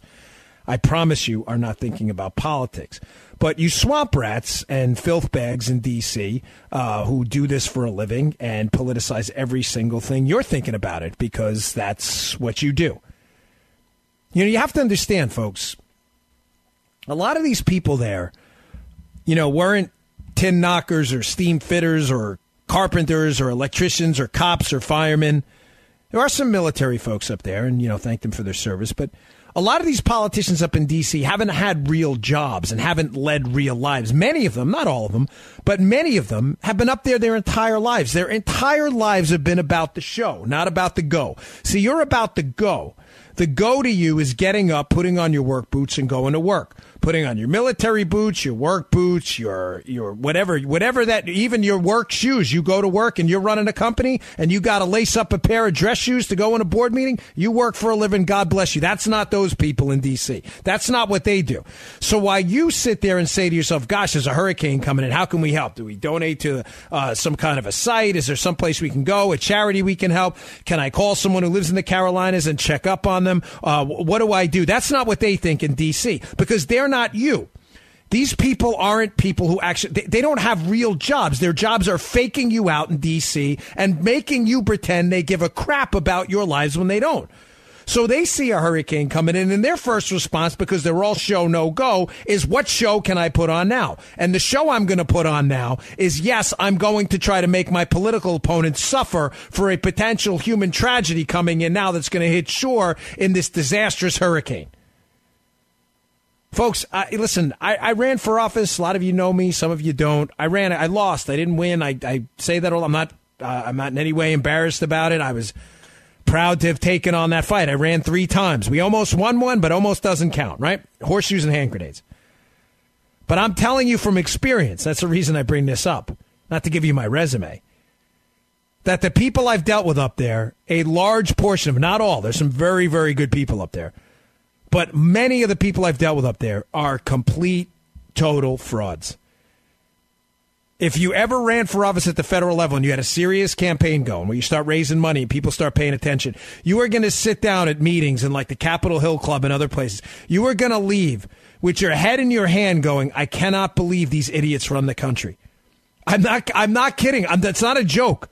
I can't tell you how many times I would drive. I was running in Maryland. I lived in Maryland at the time. I would drive into Washington, D.C. I would take Route 50. Because I lived in Severna Park, Maryland. Driving home on 50 in my Chevy Tahoe, because I never had anyone drive me. The funny thing is I'd have campaign staff for people who worked with us on the campaign. I wouldn't even let them drive my car because I was embarrassed. Anybody who, I can tell you, the one guy I had was so bad I had to get rid of him. But I drove myself because I thought it looked bad. I would drive out of there and think to myself, I cannot believe these idiots run the country. I'm serious. That's who we're dealing with. And I just told you I was going to move on from this topic, but typical Dan Bongino, you know, when something gets in my head, stuck in my craw, I can't get out. Listen, I want to move on quick because I don't have a lot of time. I only got an hour to fill in tonight. Kavanaugh. There's a couple stories on Kavanaugh. I know Mark was talking about it. I was actually out with my daughter at a swim meet, so I didn't get to hear the beginning of the show. I actually do listen to Mark most of the time. But I just drove in, so forgive me if I'm recovering a lot of this. But the Dianne Feinstein story that broke tonight on Kavanaugh, another shameful, disgusting smear job. An anonymous source told an anonymous source that Dianne Feinstein had a spy working for China in her office. Oh, I'm sorry, wrong story. That's not an anonymous source. That actually happened. No, an anonymous source told another anonymous source that someone anonymously reported an anonymous source that said in high school Brett Kavanaugh did something that was questionable. And it may involve something that an anonymous person reported may have been bad. What? Shut down the hearings. Shut down the hearings, folks.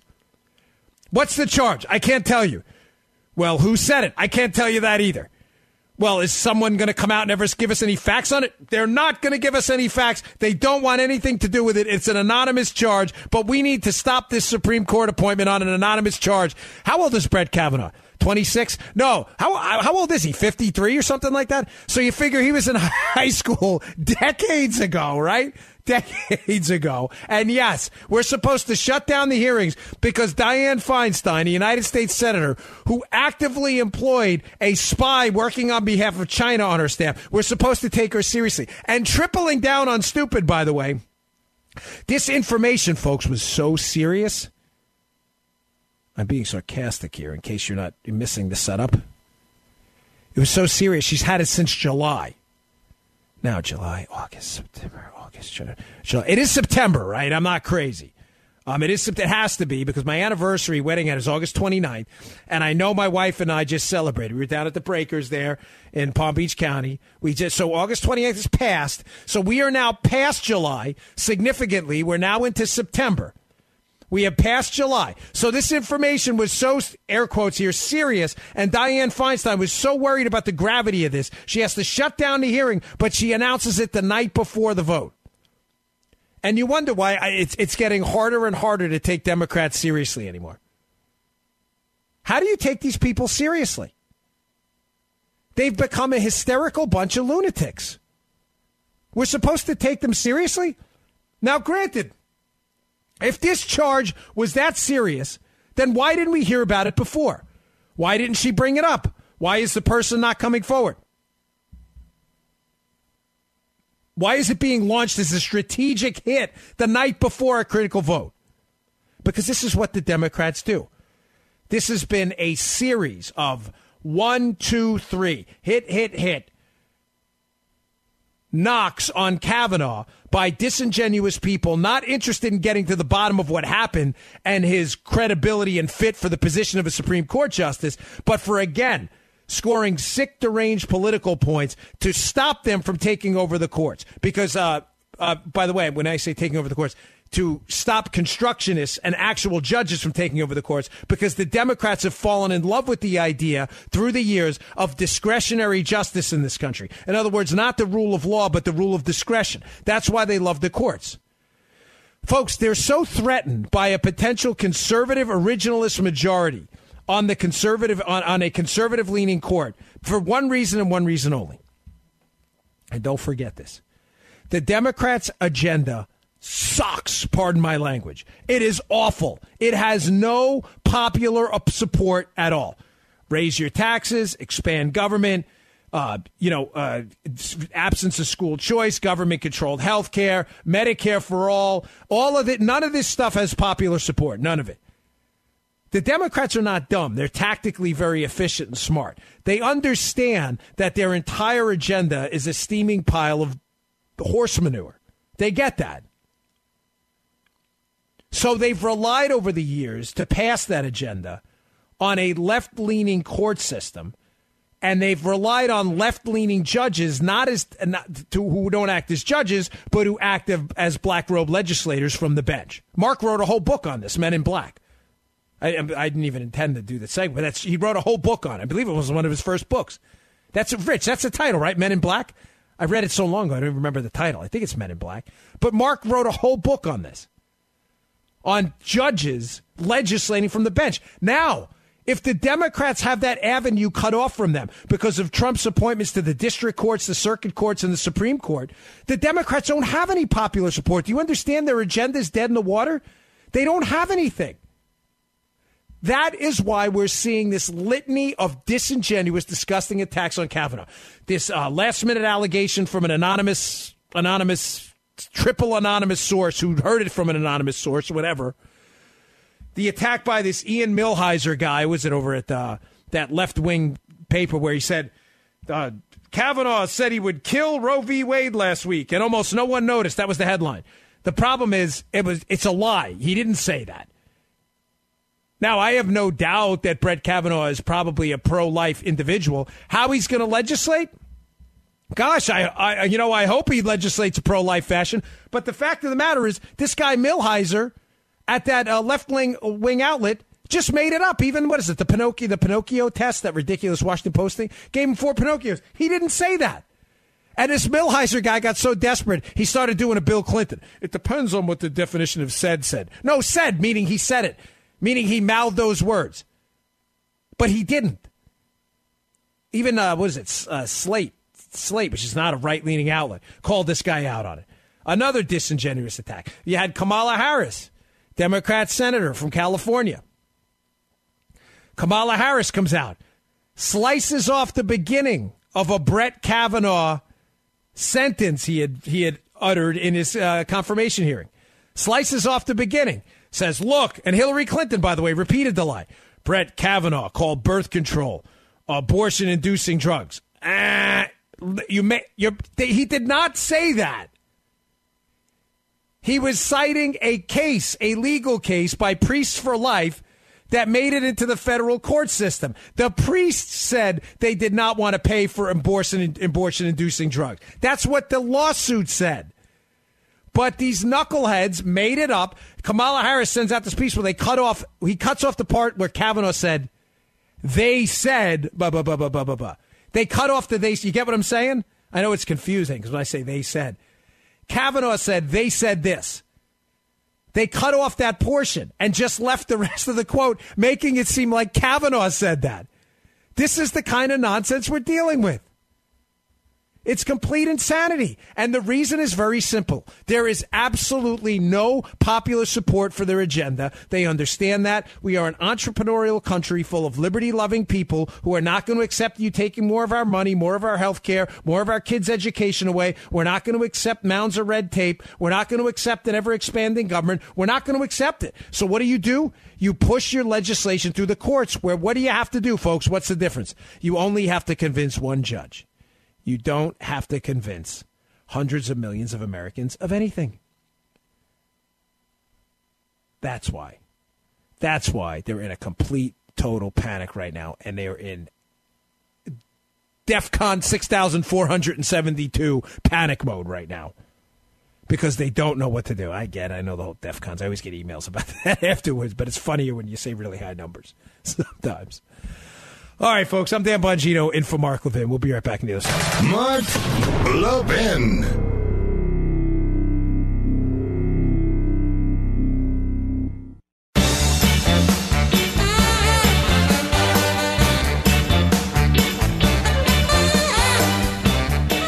All right, welcome back to the Mark Levin Show. Dan Bongino filling in for Mark for this last hour. So, yeah, before the break, I was talking about the Democrats' ultimate panic mode. I mean, they're dropping. When I was in the Secret Service, we'd have this line like, don't drop code. We had radios, and they have codes in them, special codes. I mean, you can figure it out. You're not going to go into the details, obviously, over the air, but they have codes in them. And if you drop the code in the radio, you couldn't hear anything. So we say, just don't drop code, right? Don't drop code, meaning don't panic. The Democrats are panicking. They're dropping code completely. Because if Kavanaugh gets elected, gets confirmed to the Supreme Court after being nominated by Trump, and these 27 more district court judges and this one more circuit court judge gets pushed through, Donald Trump his legacy is going to be transforming the courts back to their original intention, which were judges acting like actual judges, not legislators. And the Democrats cannot get anything passed on a popular nationwide level. They need the courts. That way they can only convince one judge and not have to convince hundreds of millions of people who, frankly, laugh at their agenda and think it's ridiculous.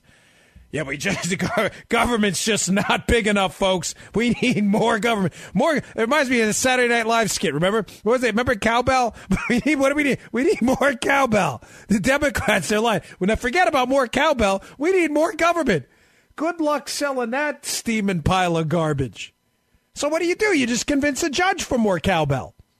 Judge, we need this government program. If we cut it, it would be unethical. There's something in the Constitution somewhere that says this program can't be cut. The judge knows that's nonsense, but he goes, Article 1, Section 8, Clause 7, subsection E2.567, subset 2, Clause 3. In there, I found a right to this program. Reminds me of Braveheart. I declare the rights of prima nocta. This is what they just make this stuff up. They just make it up. They just make this. I'm telling you, they just make it up. Judge, where is that in the Constitution? Don't tell me. It's not really there. I'm just making this up. Come on, these Democrats have a crap agenda. Someone's got to help them out. We all know that's not really in the Constitution. And they probably wink and nod at each other. You know, the person arguing for the government, a liberal administration, is winking at the judge. Hey, Judge, you got this. Don't worry, pal, I got this. We're going to invent the constitutional right. You have a constitutional right to having the waters of the United States rule enacted. Excuse me. Well, excuse me, Judge. Meanwhile, the other party to the dispute sitting in the court and they're looking at the judge like, Judge, I don't get it. The government now has the right to regulate a stream in my backyard. That's a dry bed, right? It's not even any water in it. Can't you call it like the dry stream bed rule instead of the waters of the United States rule? Because there's not even any water in my backyard. Where again is that in the Constitution? I missed that. Where is that in the Constitution? No, it's there. And he's winking to his government buddy. I got this. It reminds me of these sickos. My wife, we grew up in New York. My wife used to walk to work. These sickos are used to, she's like, I hated it. I couldn't drive her crazy. The judge, hey, I got you. Don't worry, buddy. We'll find a constitutional right somewhere. And then the crazy thing is, when you have an actual constitutional right, like something embodied in the Second Amendment, the right to bear arms shall not be infringed. You have a judge going, no, shall not be infringed really means we should make every single effort to infringe on that right. Wait, what? Did you take the Bill Clinton legal class for what the definition of is, Judge? Did we miss something? Like, actual constitutional rights don't matter. I'm telling you, this is why liberals are in love with the courts. Because you stick some legislator in a black robe, you put him up on the bench, and he just invents stuff. Or she. They just make this up. And then when you have rights that are not made up, that are actually in there, they're like, no. They meant the militia. How do you figure that? Do you understand how commas work? Like, they meant is that what they meant? Are you sure? But have you ever read the Federalist Papers? Like, do you even do judging? Like, is judging your thing, or is this like a side job for you? Like, are you a clown at kids' parties on the weekend? Is that what you do? Like, you do that trick. Look, there's a rabbit in the hat. Hey, here's a hint, kids, that it's a false lid in the hat, okay? The rabbit didn't really appear out of the hat. Oh, Judge, didn't I see you at my kid's party? You were doing that rabbit trick. Yeah, that was you. Yeah, I judge on the weekends. That's what I do. This is what liberals want, a clown show. Yeah, I know. I'm sorry. I said I'd get to a call. Nick, I'm sorry, buddy. I'm sorry. Next time I'm on, call back. I'll be in for Mark on Monday. Mr. Call Screener, get Nick's number. He is getting on the air on Monday if we have to call him myself. You promise me we'll do that. Oh, Nick, we love it. Nick, call in Monday. I'll be in for Mark Levin. All right, folks, thanks a lot for listening. I'm Dan Bongino. Really appreciate your patience with us tonight. I'll talk to you soon.